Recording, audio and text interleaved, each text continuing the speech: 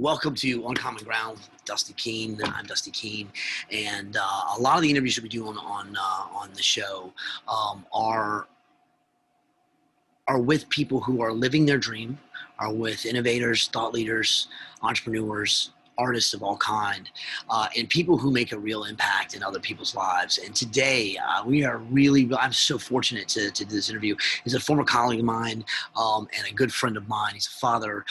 He is an author. He is many, many things. I am really, really privileged to be here today with the one and only Mr. Kevin Campbell, the founder and creator of Family Finding. And so we're going to bring him on. And welcome, Kevin. Hey. I kind of did a little intro of you beforehand, but I was, basically on this show, man, we it's really like people that I know and love and that, that are out there and either doing what they love to do and doing their dream, or people who are making like just a huge impact on other people. And, I don't know anyone that makes more of an impact on people than you. And, not just people, but like the most vulnerable people, our foster youth and people listening may not even know what our system is and what, some of the issues and or solutions are to, what these kids are facing. So I guess, just kind of running through like maybe how we met and how you got into creating what you do and how that sort of evolved, and then like, where it is now. And then maybe, like covering the data that you're excited about that you see coming through that sort of proves, what's happening and the lives that it's changing. Sure. Sounds good. Yeah. How much time? You have all the time you need, man. Oh, okay. All right. Those of you who don't know, can't see Kevin, he's stunningly handsome. He's about 6'5", and right. No, but this man has been on, 60 Minutes, twice, right, Kevin? Yeah, twice, yeah. I don't know anyone that's been on twice. You're good when you've been on 60 Minutes 2 times. Probably try.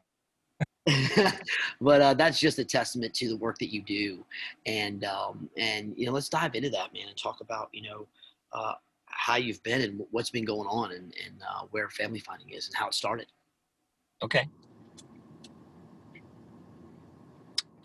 So do you want me to just talk, or do you want me to respond? Totally. Yeah.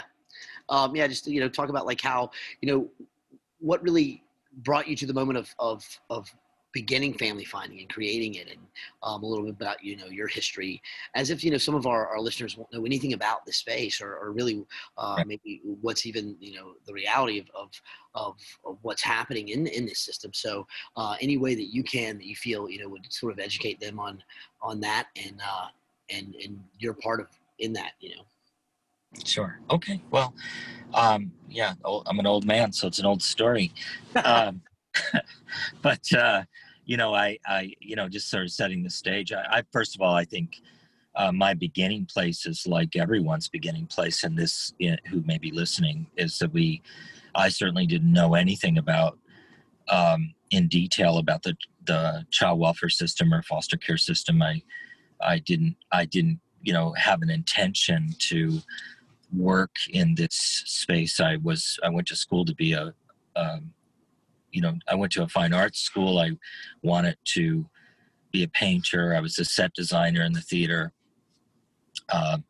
And during the summer months, I was, trying to make some money, and ended up doing some work teaching art classes to kids and their parents, and which I really liked. And when I moved from the school I was going into, which was near where I grew up in southwestern Washington, people wouldn't know where that is, but you might know Mount St. Helens, which I practically lived next door to, and is a volcano that erupted when I was a kid and destroyed our neighborhood. But I went to a local school there, and then I went to Seattle to go to school after that, and I needed a job, and I remembered working with those kids in the parks department, and I thought, well, I'll that's something I could probably quickly find a job doing, is doing some kind of social service work. And so it was really, I got drawn into social services by just working during the summer months while I was going to school to be an artist. And I found the work with older adults at the end of their lives. Initially, my first work was with people who were at the end of their lives, to be compelling work. But the end of every story was known with everyone I worked with. Everyone died. Some in my office while I talked to them, or at their bedside. And so I within 4 or 5 years of doing that kind of work, I thought about those kids in those art classes, and I thought, well, I really am compelled by this concept that in this great country that there are people who find suffering in their lives, and I felt very affected by that. And there's a part of that story which is about injustice, and which really caught my imagination. And so I made a transition in the mid 1980s from working with those older adults to wanting to work with kids again. And I got a job overnight awake in this group facility for, basically urban kids who were seen to be so troubled that they should be sent to a rural community to not run away. And so I was in this little crisis shelter where they sent these urban kids from Seattle, mostly black kids, to live on this horse ranch. And my first job was just to stay awake all night while they hopefully slept and keep them out of each other's beds, or from doing other dumb stuff. And anyway, it doesn't take you long working around these kids before you begin to certainly care a great deal about them, because they, like all kids, they're just these extraordinarily developing people who really need adults to make big investments in them. But the other thing is you have to interact with the system. And so what my experience was is a system that wouldn't call you back. You could call you could call and leave messages for caseworkers who would never call you back. Right. You could never get information that really helped you know who this kid was or where they came from. You just got your instructions on what you were asked to do, but you were largely left out of whatever else was going on in their lives. And so you really have a very quick and very personal connection to not only what young people are experiencing, but what you begin to experience, because as their caregiver, you're now in it with them. And while I was doing that job, I got recruited to be a foster parent. I became a licensed foster parent. I had 9 of these at one point. For a brief time, I had 9 of these teenagers, and I was their legal parent. At least they were in my care. And that even becomes more personal. Becomes even more personal. And again, no one calls you back, and problems don't get attention. And of course, the people, when you do talk to them, want you to know how busy they are and how they're struggling themselves within that system. So I got a taste of it, and probably for the, admitting here being a fairly slow learner, for the first 15 years or so, the first 15 years, what I tried to do was do that job of operating these programs for these kids, make it as big as well as I could think to do it. And ultimately I came to if I could just move this along, I really just came to a personal viewpoint that I had no interest in spending the rest of my life being powerless in the face of a system. Having been trained as a painter and a set designer, and quite frankly, having I've always viewed myself more as a painter than anything else. Painting for me is always about solving problems. It's not only casting a vision, but it's it's, how do you take that thing you imagine, and I could imagine this could apply to making movies or making music or writing, but you cast a vision and you know what that thing is that you want, and then the challenge of the making of it is solving one problem after the next. And that's just sort of how I'm wired. And I just, if I were going to continue to work in this brokenness, what I knew is I had to do it in the way that I was wired, which, was like you work through the problems, which also means when you're the painter or the director or the, whatever creative role you're in, you're the master of your own universe in that way. And your creation doesn't happen unless you're able to accept that it's on you. So in other words, right. You don't allow yourself to be stopped by a system, right? You don't. Right. Systems don't exist for creators. You're the system. So I started building, working in that way. I was able to transform the organization I worked for, and we became the largest system provider in the government of Washington State by working in that particular way. And still wasn't good enough.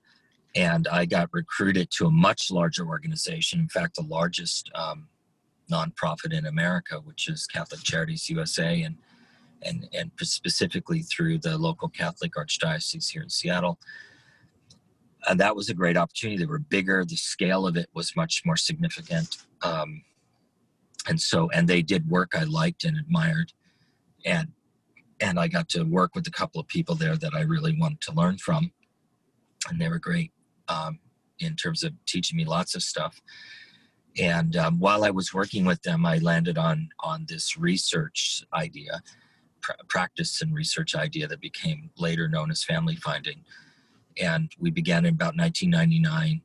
I began in 1999 sort of applying those questions and that research. And then by 2008, what I had done had actually gotten a lot of attention. As you mentioned, I was in all the much of the large media at the time in the country: the Wall Street Journal, the New York Times, Time Magazine. Used to be an important television show, 60 Minutes. Had gotten had heard about my work and had done stories on it. And then in 2008, what I had originally worked on, or at least a part of it, became a part of a bill in the Congress and was passed unanimously in both houses and was signed into law by President Bush in October of 2008, I think. And 2007, 8. Yeah, 8. I guess it would have been 8.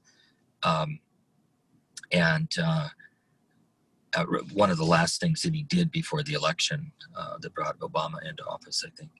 Anyway, that whole sort of vague story led to me continuing research in the United States, then Canada.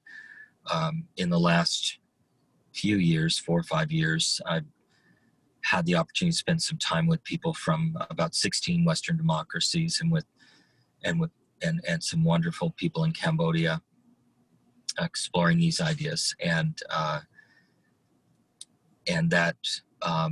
all of this learning, kind of is really crystallized for me that we, for some reason, in fact, I was writing on one of my social media platforms this morning, just sort of as a question, I was asking how did we ever operate and continue to operate a system that did not focus on early prevention of kids being maltreated and placed into government care, and secondarily, why do we continue to operate a system that doesn't invest meaningfully in strengthening the well-being of American families who have kids at home?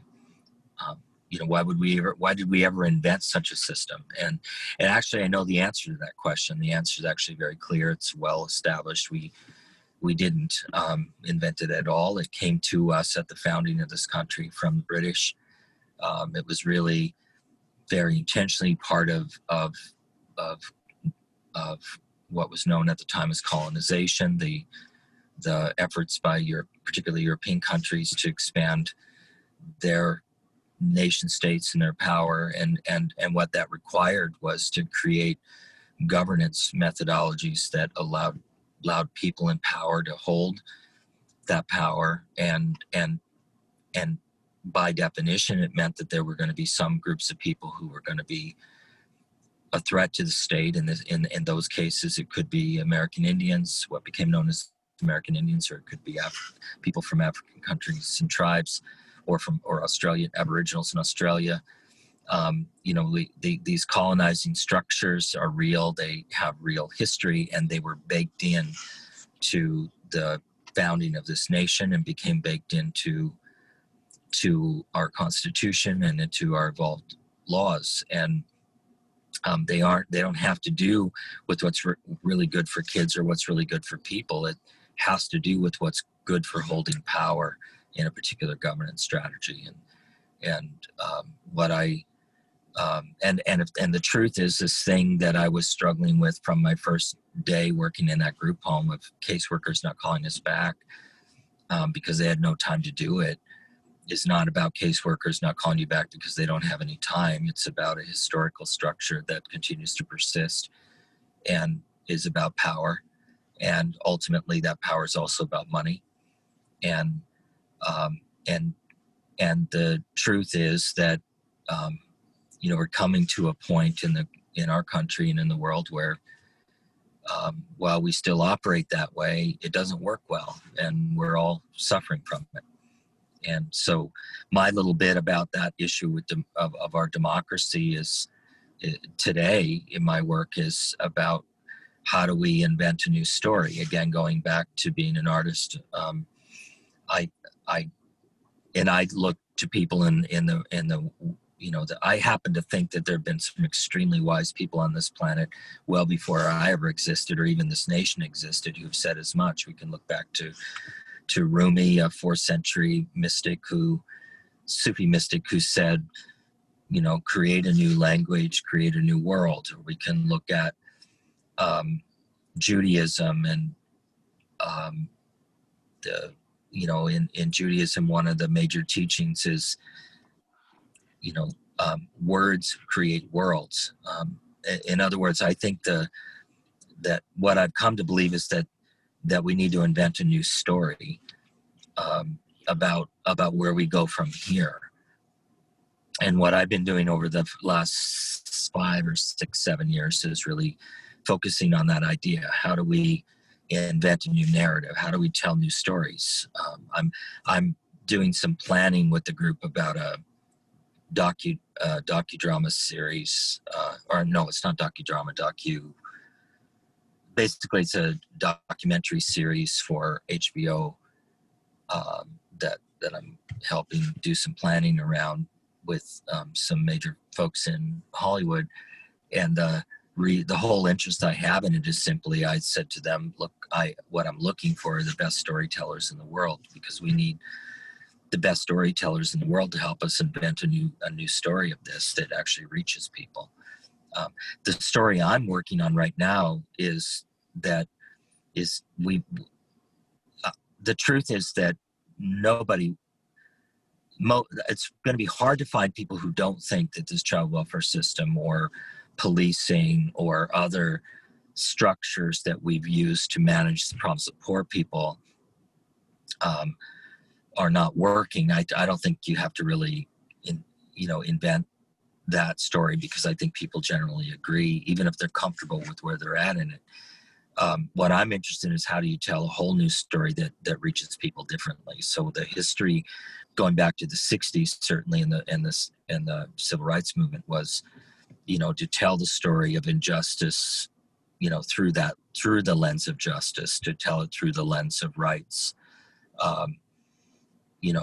etc. Everyone knows these narratives. We've all grown up with them. And what I would point out is while we all know them, we may not even disagree with them. We still live with them. It hasn't, it's not enough. And so the focus that I've been taking is on trying to invent a news story that isn't really a news story, but a much more evidence story. And that is the story of these experiences through the lens of health. How what I've learned a lot about and been working on is how, as a result of this, 30 years of revolutionary science in the biological science, neuroscience, and genomics, how do humans really work? And what's the difference between a person who does really well in their life and a person who does not? And that's not to say that the quality of justice doesn't matter, or that people's rights don't matter. It's just trying to find a new way to tell that story and say, well, you might have learned to accept that there are, people who will live with less privilege than you.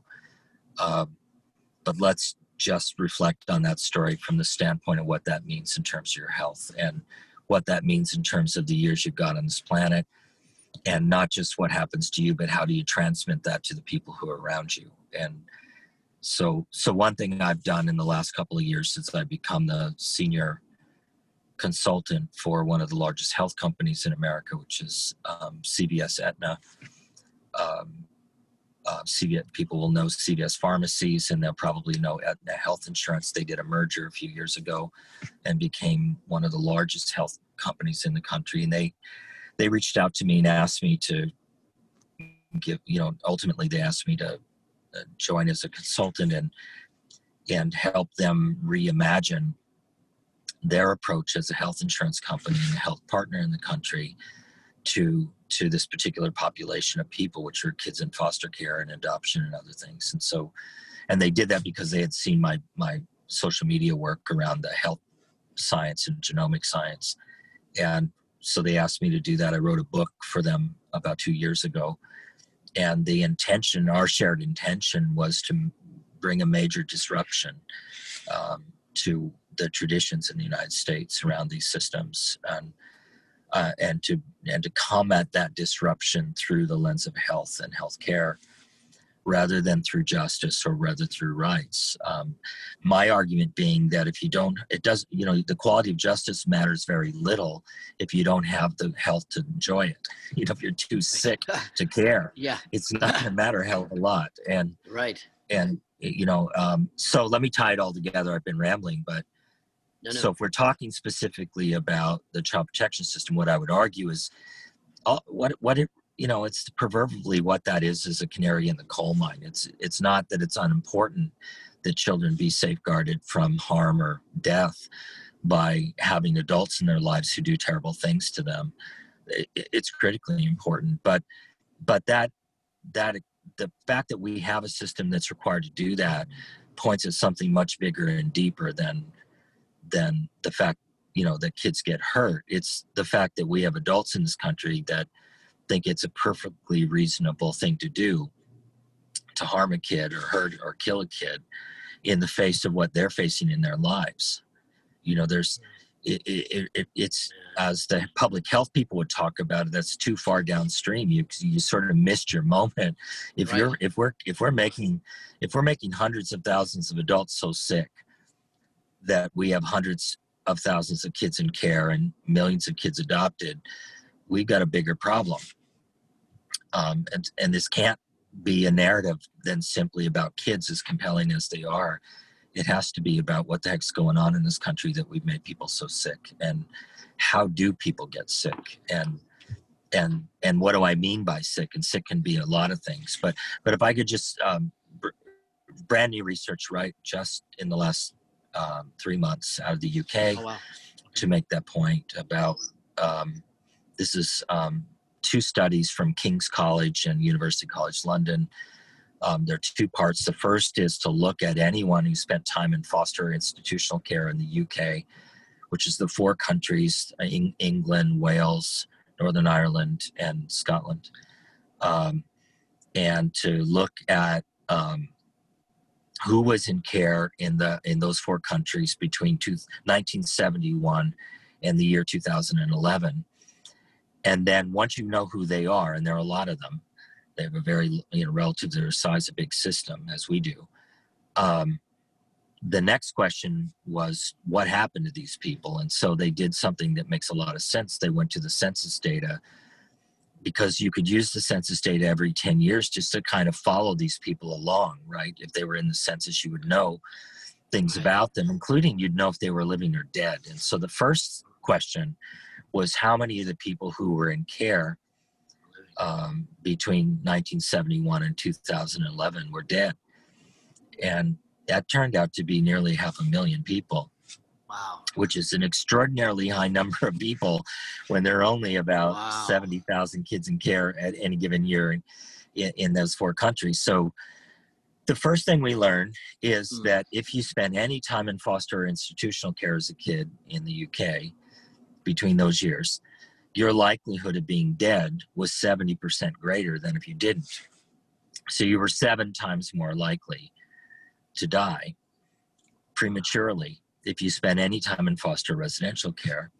That's pretty profound. But I have to say, having studied the genomics and the biological science and the neurobiology, that actually is not a surprise. We would have expected to see higher mortality rates, but what is surprising is not that they're dead.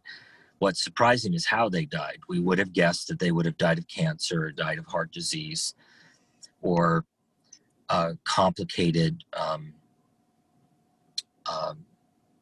immune conditions that we know are associated with early life, maltreatment. We would have expected this, diabetes, lots of things can kill people early that are associated with chronic disease. And we know this is a population that's extremely prone to chronic disease. What was shocking was they didn't live long enough to die of those things. They died of unnatural causes. They died of poisoning. They died of accidents. They died of suicide, and they died of murder. Suicide not being the largest number, actually, probably the smaller of the group, still overrepresented 4 times, but they died of what we in the opiate crisis in the United States, the crisis we've been facing about heroin and fentanyl and carfentanil addiction over the last decade. Right now, yeah. Right, and it continues to. But what is that? And by the way, there are 2 countries in the world with an explosion in those deaths: the UK and us. And it reminds you how closely related we are to each other, socially and culturally. Where it came from, where even the system itself would come. Wow. There's no surprise. You really cannot. You have to think about this country's existed for about 237 years since the Declaration of Independence. You have to remember if we know that human beings, let's assume that's about 3 full lifetimes that this country's existed. That's not very long. So it's probably not a surprise that we are we parallel them so closely in so many ways, including the fact that we both have these incredible opiate addiction crises going on. But I bring that up to make a point, which is there's a language that we use. I work a lot in West Virginia right now, where the Aetna became the healthcare system for all of the kids involved with the care system in West Virginia last year, or early this year, and beginning next year in Kentucky. And both of those happen to be hot, kind of at the heart of the opiate crisis. Right. Yeah, not coincidental, by the way. But here's what we say, what the West Virginians have called the opiate crisis and the incredible amount of death associated with it. They call these deaths of despair. Wow. And that is exactly what we see in the English study of the child welfare system. Not deaths from chronic conditions we know would have happened, but they die well before that from deaths of despair. We already have data to show that our data in the U.S. doesn't really look different from that. By the way, interestingly, it's exactly the same as Sweden. Sweden's death rate from deaths of despair with this population are also about the same. Wow, that's the same. Wow, good. Yeah, right. So that's Sweden. Keep in mind, in many other ways, Sweden, it's been, this, Dustin, a big important idea in American history is the idea of living the American dream, right? You got a house, you got 2 cars in the driveway, provide for your kids the American dreams. But today we know that that the likelihood of living the American dream in the world, that the United States ranks 20th. So we're number 20 in the world for actually living the American dream. It's been said if you actually want to live the American dream, what you ought to do is move to Copenhagen's Denmark. Right, it's like the highest quality of life in the world. Yeah, and so Sweden's not far. Sweden's high up on the list too. So it is interesting. I pointed out it is interesting that Sweden's death rate for this population is the same as ours and the same as England's, because it points at something. And what it points at is that it points that we will never have a just system that produces what Americans really want from it, as long as we continue to think about foster care and adoption and institutional placements of children from poor families and minority families as a solution. Because quite frankly, that is not only clearly is it not true, because, by the way, even the living, which was the second part of the study, those who didn't die, by age 50, 85% of them were so sick they couldn't work anymore. It wasn't just about the people who died in those studies. It was that the experience just made you so chronically sick so early that for most people, 85% of them, that this idea of justice really didn't matter very much because you were too sick to enjoy it. And so what I'm trying to do, as I'm doing with you now in a very, very scattered way, but is we need a new story, and we need that story to stand in evidence. And that evidence is not why we hate poor people or why this country, is so unjust towards African Americans or Indians or immigrants. It's that's not the story. The story is whatever happens, it's going to play out in your health. And here's the principle: your biography is your biology. That's what you learn in the science. That how you live your life becomes reflected in your health and your health outcomes, and even down to like your thoughts. And you think about some of the things that these children are going through. Some of the things that that they are made to think about and put into situations that I just couldn't imagine. I mean, I could go on and on about some of the interviews I had with some of the children in the system, but thinking about where is my sister, where are these things, and then they just groove these thoughts into their mind of are they loved, or are they, all these things that would produce real outcomes of their health. And then on top of that, the opiates, the drugs that they put in themselves to to treat those thoughts or to treat their feeling of their mood, which is it might be the wrong way to do it, but that on top of that, I'm sure just is why we're seeing that. Well, right. I mean, you heard those stories from your chronicles. And you heard at a high level, with some exceptions, I'm sure, it was the same narrative every time, even though it was a different kid sitting in the chair. Right. Yeah. For example, as I remember, the thing I remember about your chronicles that always stood out to me, because one of your questions was,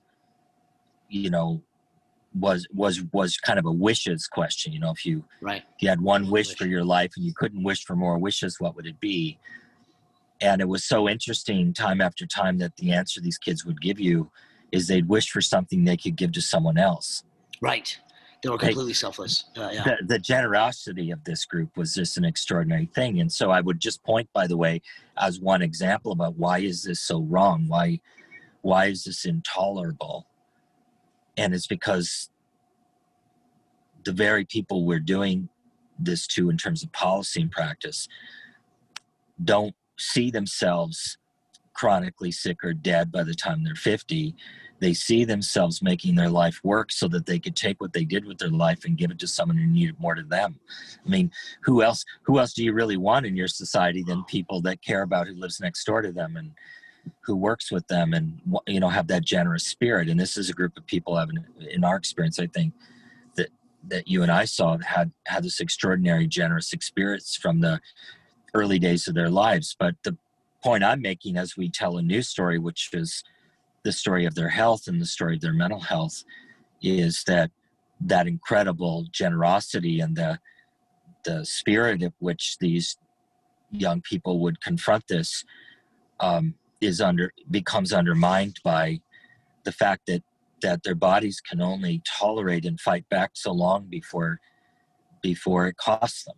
And that, if I could say something about the science in a simple way, it's maybe useful to people, it won't be surprising because it really does make a lot of common sense when you think on it, is, if you want to think in the simplest terms about how these kids, you gotta remember, they're going to be brought to adversity probably before they're even born, right?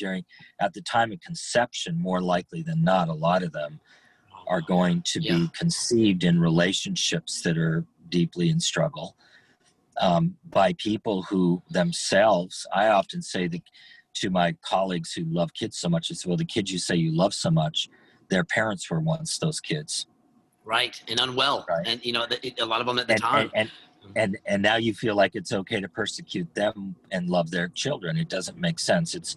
We're going to have to love them both. Very good point, man. Wow. Right. Yeah. What is that, right? What is that? Right. I'd love to ask you, at what age do they switch over from being someone that you say you dedicated your life to who you say you've dedicated your life against? Here's the product of what you did to them.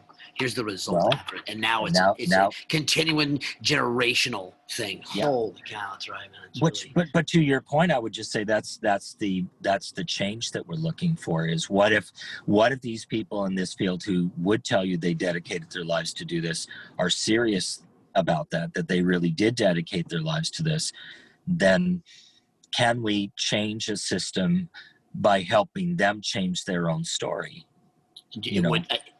I know that you and I both agree that the answer is yes.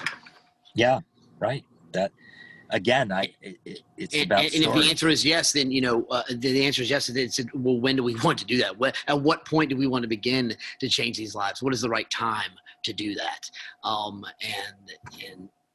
that would be now, I would think. I would think. I mean, look, that's why the health data is so important.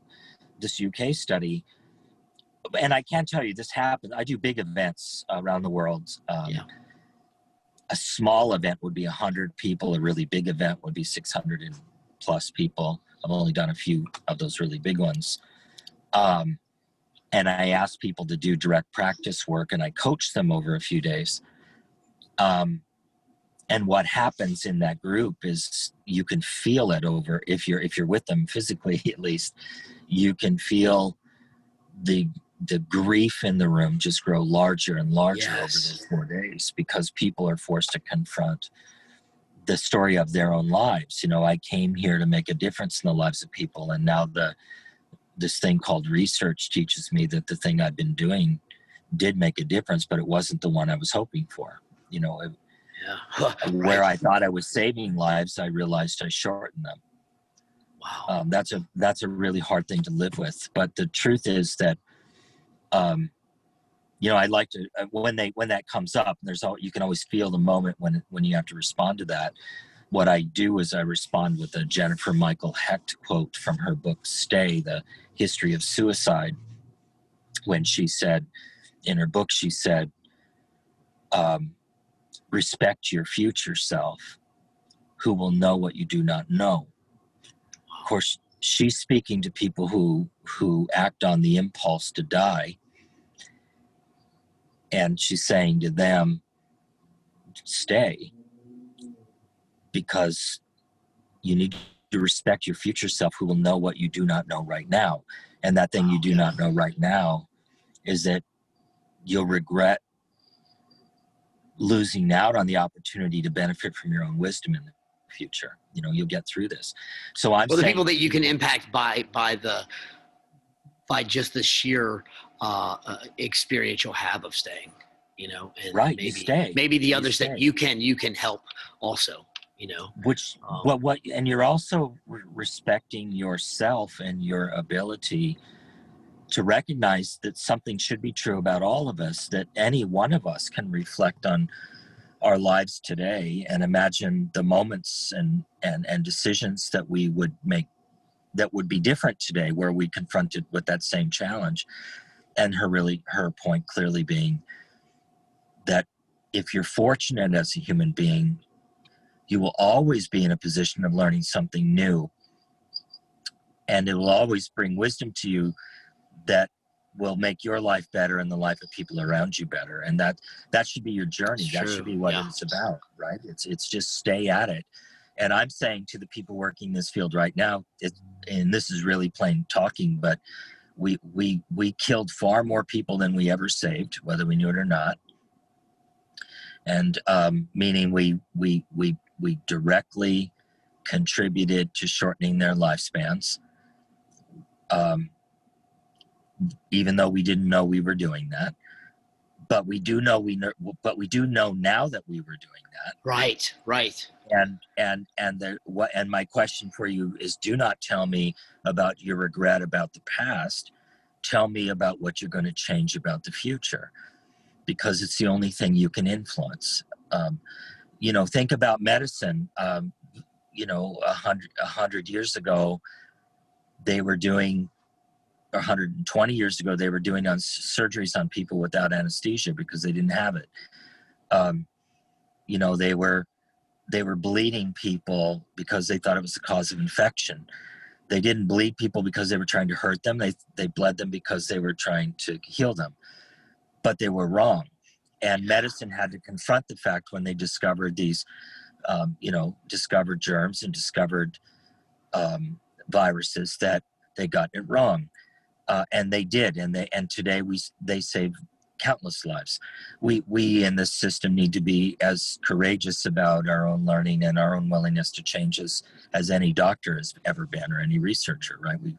We wherever we're at in our lives, we need to remember that the promise of life is growth and change, and we need this system to confront that. And that isn't just about a system changing, it's about people changing. And so, but let me tell you quickly, just because I think it'd be useful to your audience, about a way to think about this health impact.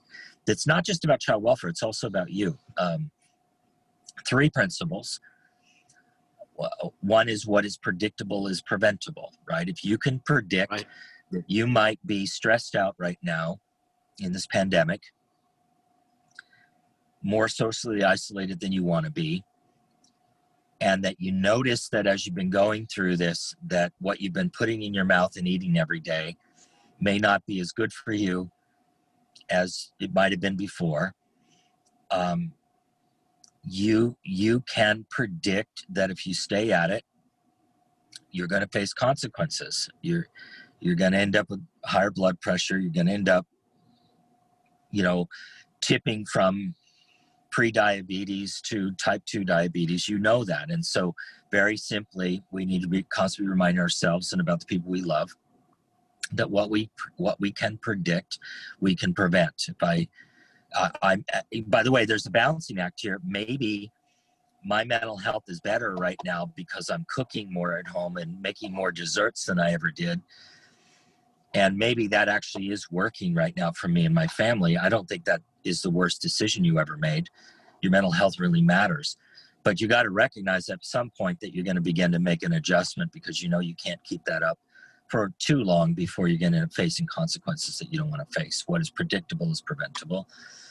The second one is that our bodies and our brains want to heal, that most of the healing that you will experience in your life comes from your brain and body, not from doctors and not from medicine.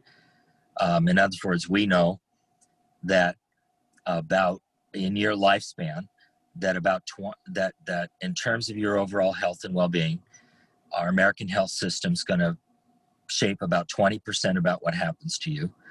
And the other 80% is going to be the consequence of how you lived. So it points at something, which is, don't look to medicine and psychiatry as the thing that'll save your life unless you've got a condition that can only be saved by those things. You really need to pay attention to the fact that you and your family and your people that care about you have a great deal more influence over what happens to your health than systems do. or even our healthcare system does. So we need to remind people you're really in charge 80% of the time, and don't forget it. And then finally, as I said earlier, your biography is your biology. It isn't about getting it perfectly right. It isn't about living a life without struggle. It is not living a life without stress at all. That's not the goal. The goal is to find some balance between making sure if you can manage negative things in your life, you should do it. But what you really ought to pay attention to, and the thing that will really make you sick, is not the negative things in your life. It's the absence of good things in your life that will make you sick. It's the balancing between that's the good even down to good thoughts as well. I mean, that's people don't really. So what do you spend your time? That's right. So who do you spend your time with? What do you spend your time thinking about, or at least some time thinking about, and become intentional about choosing how you're going to spend your time? Right. Look, getting back to being being people who are creative, whether you do that with music or with spoken word or written words or a camera, or what it might, but the time you invest in doing those things is part of that balancing act. Right. And, it's also, so practical, like in practicing, to begin to practice that is so huge. So if you want to learn to play guitar, right, there's really no way around being able to play the guitar to where you can play what you feel. Takes a long time, and you have to repetitiously go through the hurting of the fingers and the push through the barriers that are hard to be able to do it and even love that process. But that's the same thing of, training yourself to start to think certain ways and create positive thoughts and be aware of how those thoughts make you feel.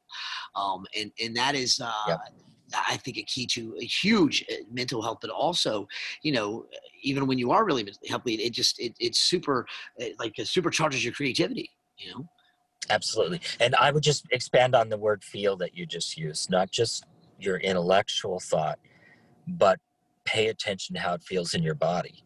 Yeah. That is it. What we've got as a society, and we do this to kids in care to their detriment and their parents, is this neck up, psychological, disconnected self way of doing this. What I think people who play the guitar and stick with it are drawn to is not just how they think about the guitar, but how it feels in their body to just quiet yourself and go through the tradition of practicing. Or just, and my dad makes violins. I think the name for this is called a luthier. He makes violins, made other instruments, string instruments. So they were around the house when we were growing up, this sitting everywhere. And the tradition in our house, when you sat down and you didn't have anything else to do, was just pick one up and just sit there and try to pick out a couple of notes. And it's awesome. Just how you live, right? You just pick them up or take a walk, or love your dog. Or I guess if you like cats, if that's possible, you could pet your cat.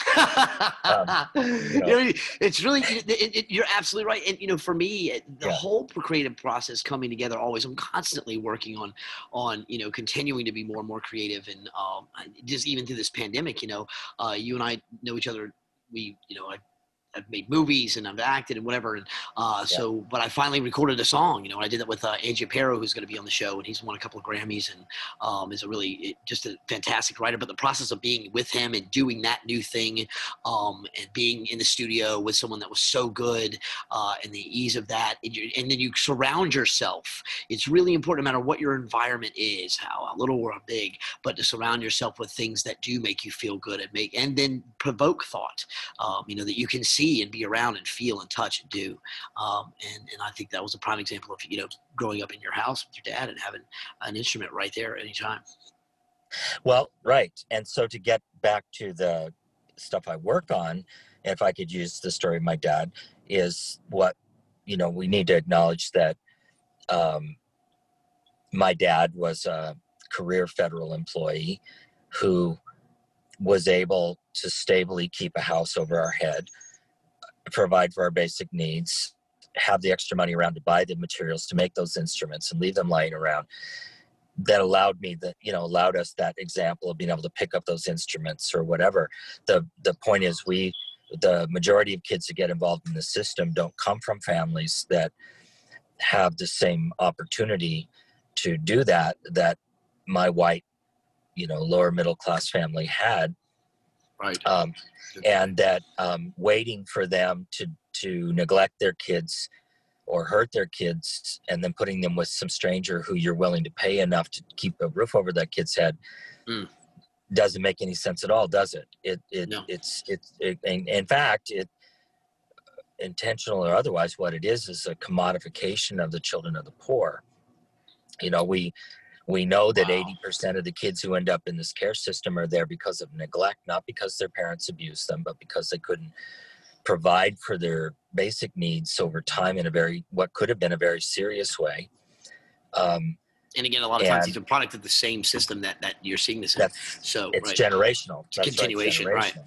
But what we would do is what we thought was a great solution was to take those kids, and still do, take those kids away from these people and then pay a lower middle class family money to take that poor family's kid or group of kids. And by the way, it's not just paying them, it's paying the social workers, paying the judges, paying the therapists, paying the health people, the fully loaded cost of that. You can, like you and I know, having worked with older teenagers in the system, and a lot of people probably wouldn't know this, but for the all-in cost of one kid in that system in North Carolina for a year is the same of room and boarding and tuition at Harvard. Wow. It does not surprise me though, because you see all the people that are paid around this person effectively to add it up. It's unbelievable. You hit on that. It just reminded me of one interview that I did that I've never been able to forget. And this kid was 10 years old, and he had just CPS had just brought him in, and he was going through processing, and they were looking for a family for him, and he's just kind of flipping out, in this interview a little bit, and he was so honest and so authentic. And he was like, I don't know what's going on. He's like, they're driving me around saying, oh, isn't that a pretty house? Isn't that really pretty for hours in front of the house? He said, man, I'm worried about where my sister is. Right. I've been the one that takes care of my sister her whole life. Where is my sister? Why did they take my siblings from me? And he's 10, and I remember being, with you first of all, working with you was one of the most amazing chapters of my life, man, and eye-opening in so many ways. But discovering what this system really is, I hate to tell you, was so just heart-wrenchingly disappointing. And we were in the Senate one time, and I remember Senator Landry was there, and she was like at the head of the the budget allocation for foster care, which at the time I think was like $7 billion. And she's watching some of these interviews and some of these things, and she's crying at the podium, and vowing for change. And then within that group of people was that the Superior Court judge from Pennsylvania, and he said, if you got all of the smartest people in the world together to come up with a system that was the worst possible system, the most harmful system you could possibly come up with, that's what we have as our system in America, and how we treat our kids and our most vulnerable people. And that just blew me away. And then you add in the fact that, some of these interviews I did, I would be interviewing, a kid in the third grade who just could barely get through the interview. And then I find out, like, what is wrong with it? This kid is totally doped up. They have this kid on 5 different medications, and I don't know how that would be even okay with any FDA treatment. I mean, there has to be consequences of mixing that many different medications, but this kid was on it, and the foster parent was really concerned about, could you make sure that he really is aware that he needs to do his chores? And I was like, if I was on this medication, I might jump out the window. I'm an adult. Yeah. I can't, so it was just really shocking, a lot of it. Yeah. Well, again, part of the tuition that I described it for Harvard includes paying for those drugs, right? And the supervision of those drugs. And by the way, the FDA does not explicitly authorize those drugs. What the FDA has done is give permission to physicians to prescribe off-label combinations of drugs. In other words, it's up to the discretion of the physician to prescribe in the way they feel is appropriate within their training, and they can use drugs that are off label. And most psychotropic drugs are not. I'm not aware of any of the psychotropic drugs. I could be wrong here, but I'm not aware of any of them that have actually been approved for kids. They're all prescribed off label. I don't know this, Kevin, but is it? Yeah. Do you think that it's possible? I don't know. I'm totally just throwing this out there, but do you think that it's even possible that some of these physicians or people that are in place to prescribe these medications are incentivized by prescribing them? Well, I wouldn't want to say that about any particular person, but I can tell you that that's not a matter of opinion. That's a matter of settled law, because we have significant findings, but in the federal courts against the the pharmacy companies for intentionally basically bribing prescribers to give particular drugs to groups of people. So we know that. So we know on one drug that I can think of that was in the From Place to Place movie, that the maker of that particular drug was fined $500 million for paying doctors to prescribe them to children when there was evidence that they would do harm. So we know that. It's not an opinion. It's not an unsettled question. We have lots of examples of settled lawsuits on that. It's amazing that that's even fathomable. But you said something that was just so powerful. You said that what is it? The percentage of people that have been through this that die of despair. 70%. 70%. Actually, that's not correct. They have a 70% increased likelihood of dying early than people who did not have these experiences. And when they do die, they die more likely from diseases of despair than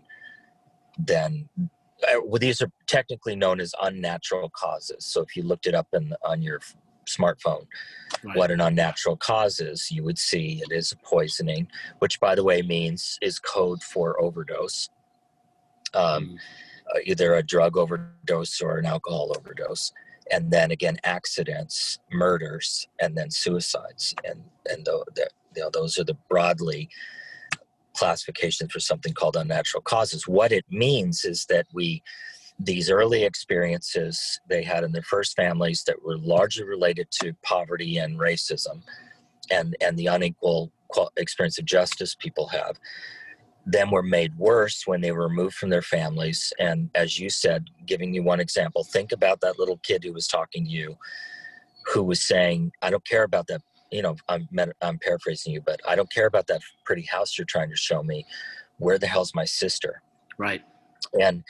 And the distress that goes with that. How many people listening to this have ever had someone you loved literally missing? Right. And you felt like you could do nothing about it. How does that feel in your body? How long would you feel that way?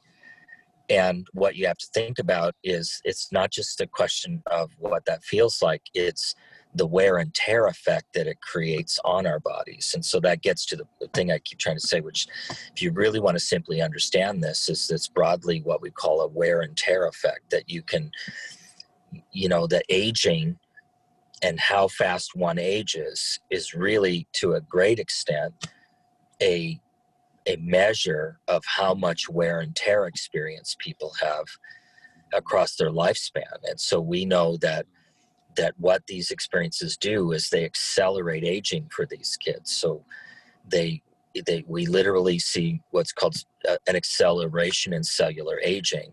And so while these kids may not even look like a really troubled kid in front of you, there might be the easier, the foster kid who quote unquote is doing better. That may be so, but it doesn't mean that it's not coming at a cost to them. It doesn't mean that their aging hasn't been accelerated. And so the reason these lifespans are shortened ultimately is that there's an unrelenting pressure that comes in many forms and is not strongly balanced by those good experiences that I mentioned. because there are very few of them. And so damage has been done, right? Yeah. Well, it's like driving your car too fast, too hard, for too long with no maintenance. What's going to happen? Yeah. It's exact that the chronic disease portion of this is exactly in many ways is like a mechanical analogy. It's like what happens to your car. You know, you could take 5 Priuses or 10 and drive them all really hard, and they probably all won't break the same way because each one was made a little bit differently and will have different vulnerabilities. But they will break. And that's what's really going on with these kids, is that we even the ones who aren't the hardest kids who end up in the institutions are going to have an impact on the rate of cellular aging, and that constant, you know, and that impacts us all. That impacts us all, whether we recognize it or not. Right. So we literally know that there are some people who lived very fast, mean lives. And there are nice, privileged white men who live really slow. You know, if you think about Baltimore right now, actually Chicago is the best example of this right now. If you compare the lifespans of oppressed African-American men in Chicago to the most affluent white men in Chicago, it's a 27-year difference in lifespan. So the average age of death of an African-American man in Chicago is about 49 years. And the average, or 49 to 52 years. And the average death of a privileged white guy in Chicago is about 82 years. So actually that's a little more. That's one of the most extreme examples. The lowest expected lifespan in the country is actually on the Wind River Reservation in Wyoming, which is a native tribe, and their expected lifespan there is 47 years, which is lower than living in Haiti. And then what that function of that is, beyond being injustice and very plain evidence of it, is what causes that is that incredible acceleration in cellular aging and all of the health problems that then develop in a variety of ways for the individual in that condition. What's that tell us? Well, if you wanted to change that outcome, you would make the investment in first of all, you'd have to recognize that the people on the Wind River Reservation are actually people who have the capability of living a good long life. But in order to live that good long life, need to have access to the same basic things that every other person has. And that's not the system that we've got. And these kids in this system are the worst examples of that. I remember one time you've had an impact in so many different ways in this system, and with the people that you work with, and including even people like me. I think that anyone that gets around you and is fortunate enough to be around you and work with you is changed forever in a great way. And I remember one thing we did. We went up to I think it was San Francisco, and we kind of snuck a film crew into this facility, this lockdown facility, and we started interviewing the kids. And the content of the interviews was just so damaging to that institution that I think that was one of the reasons why they were shut down permanently. And let me point out to what you said. Yes, it was. And let me be clear. They shut themselves down permanently. Right. The government didn't come in and have to close them. These were good people that when they saw what you filmed, and were confronted, because these are people who before they saw what you filmed would have said, I love that kid. Right, he's doing great. Well, they might not say that. They would say, I love that kid. And I think there are some who would have meant it, who would say, I would give my life for that kid if it came down right to it. And then they look at your film, which really is just an opportunity to illustrate getting the person in. And by the way, I think that's the power of film. if you were going to attend to the film, you got to shut up and you got to pay attention, which means shut up and listen and watch. And what they did is they listened and watched, and what your film did is it allowed those young people to really not only say what they needed to say, but there was more than just the words. They were saying much more than just the words alone were conveying, right? Yeah. And the impact of the film you made was that the people who ran that place, despite the fact they were getting millions of dollars to do it, said, "We're closing it." By the way, they didn't just close that place; they were operating others, and they closed them too. Wow. Now that is change. Yeah. Storytelling. And changing that story, like we're talking about in the beginning with, like, so you've had such a journey with the kind of evolution of how your own efforts have changed from where you very beginnings. I remember when we first met, you were coming at sort of the tail end of working with the kids that were the most difficult, who were about to age out of the system, because that was really the focus at that point. And then you kind of, in our working together, had moved into really making everyone aware of how the importance of working with the children when they first come into the system.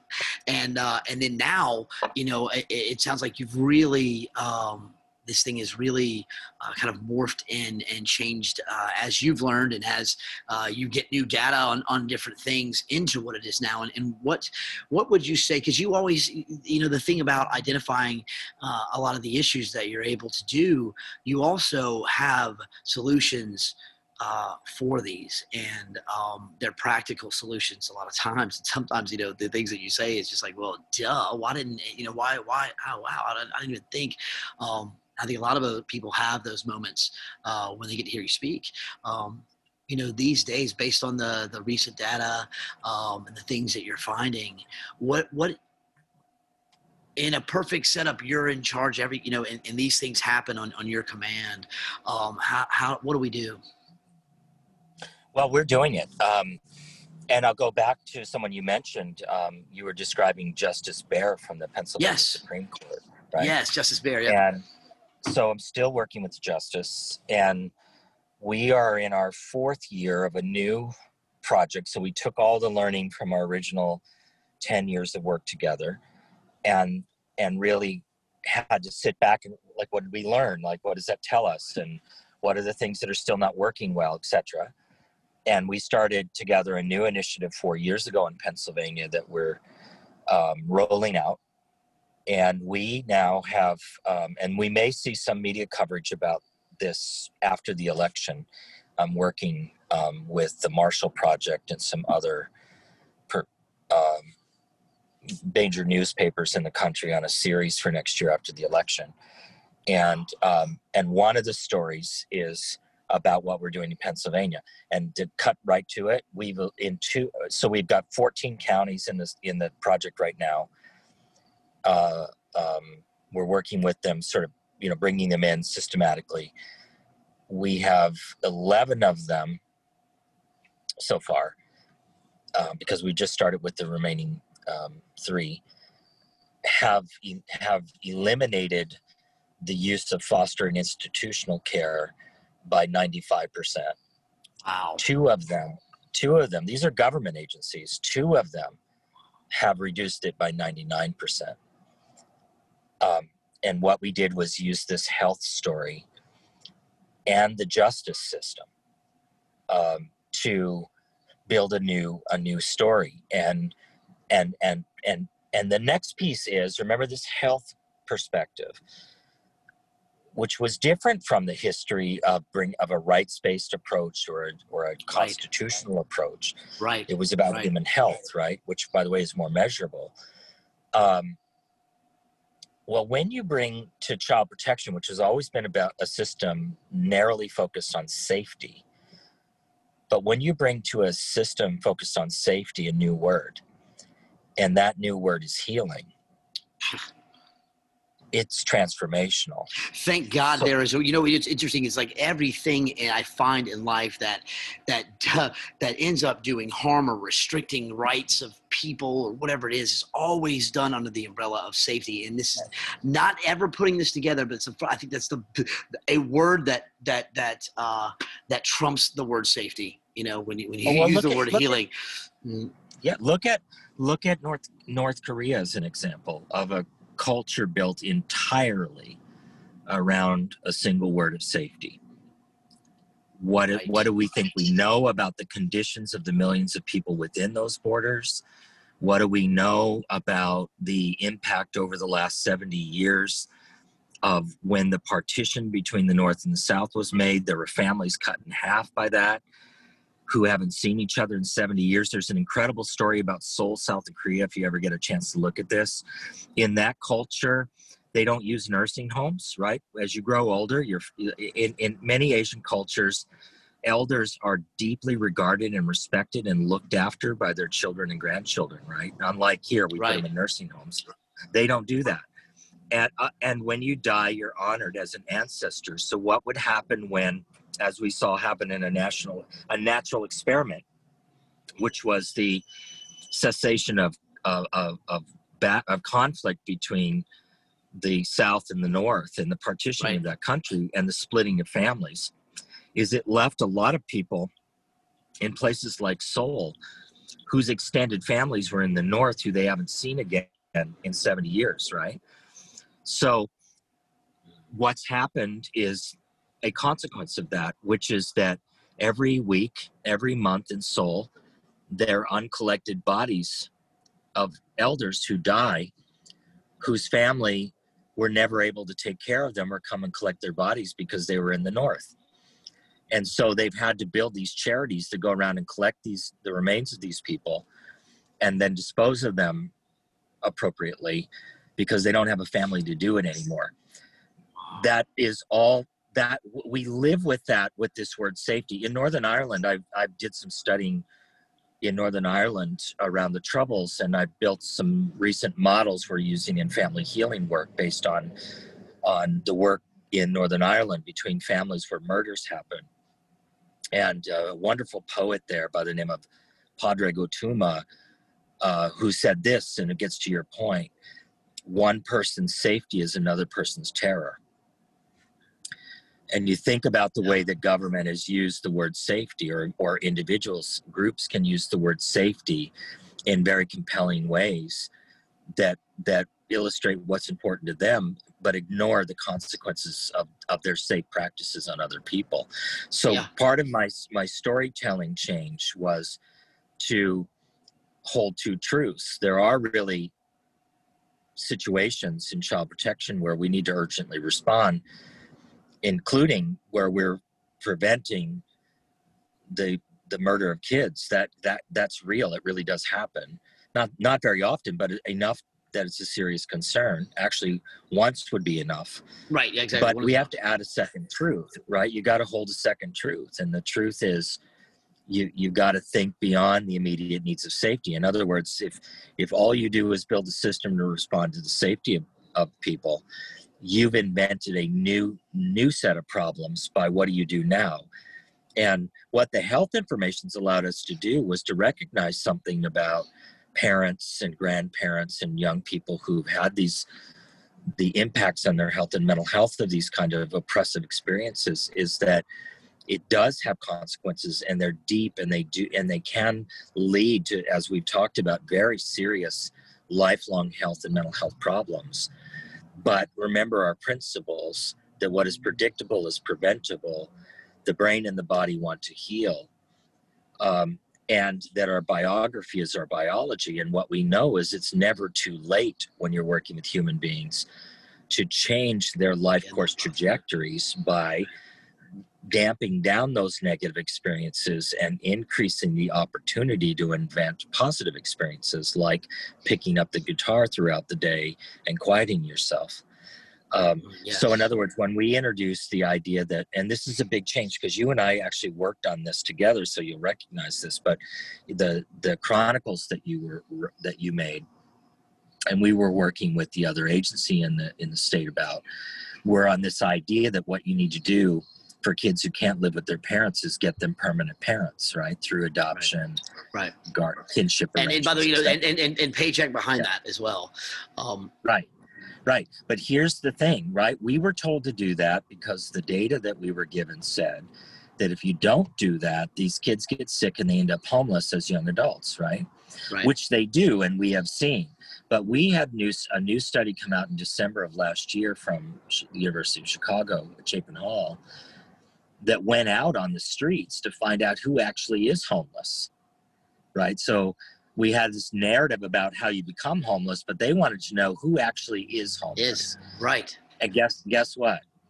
40% of the actively homeless kids they interviewed didn't get there because they aged out of the foster care system without a parent. They got there because they left the foster parent to a parent. That permanency that put as many people into homelessness as not having permanency did. And what that pointed to was the body doesn't give a shit about your permanency. The body's going to do what it has to do. And if you put people through these kinds of experiences and then finally at the end you say, well, here's some shiny new adoptive parents for you. You know, we're heroes. By the way, where's our $10,000 incentive payment? Right. Guess what? And we did no work on, like, dealing with the issues of grief and loss or any of that stuff. But here you go. Here's a bow on them, on her. Yeah. So what you see is the best solution that we've had for 25 years in federal policy, which was moving people from bad people to good people, didn't change the life course outcomes. They look pretty much the same.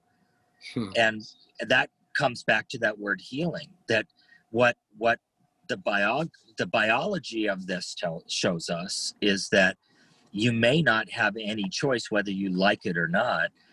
You may have to go into the dog's mouth and make an investment in healing the family you took that kid from and the kid.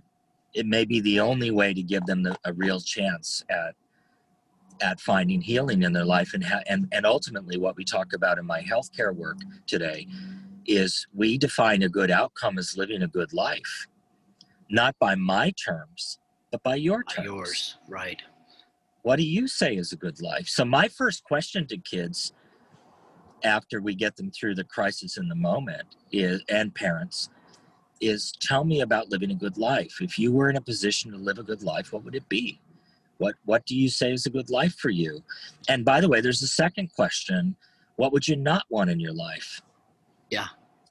What would you not want? Because to me, it's important to identify that as well. The freedom of the whole point of this democracy, which is supposed to be freedom. And there's nothing more important to the idea of freedom than an individual deciding what a good life is and what it is not. And then the second part is holding the health to actually live those things.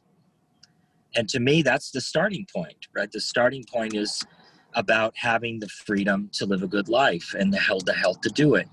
And we should build systems that do those two things instead of continuing to spend money on a system that does neither. Great. Wow.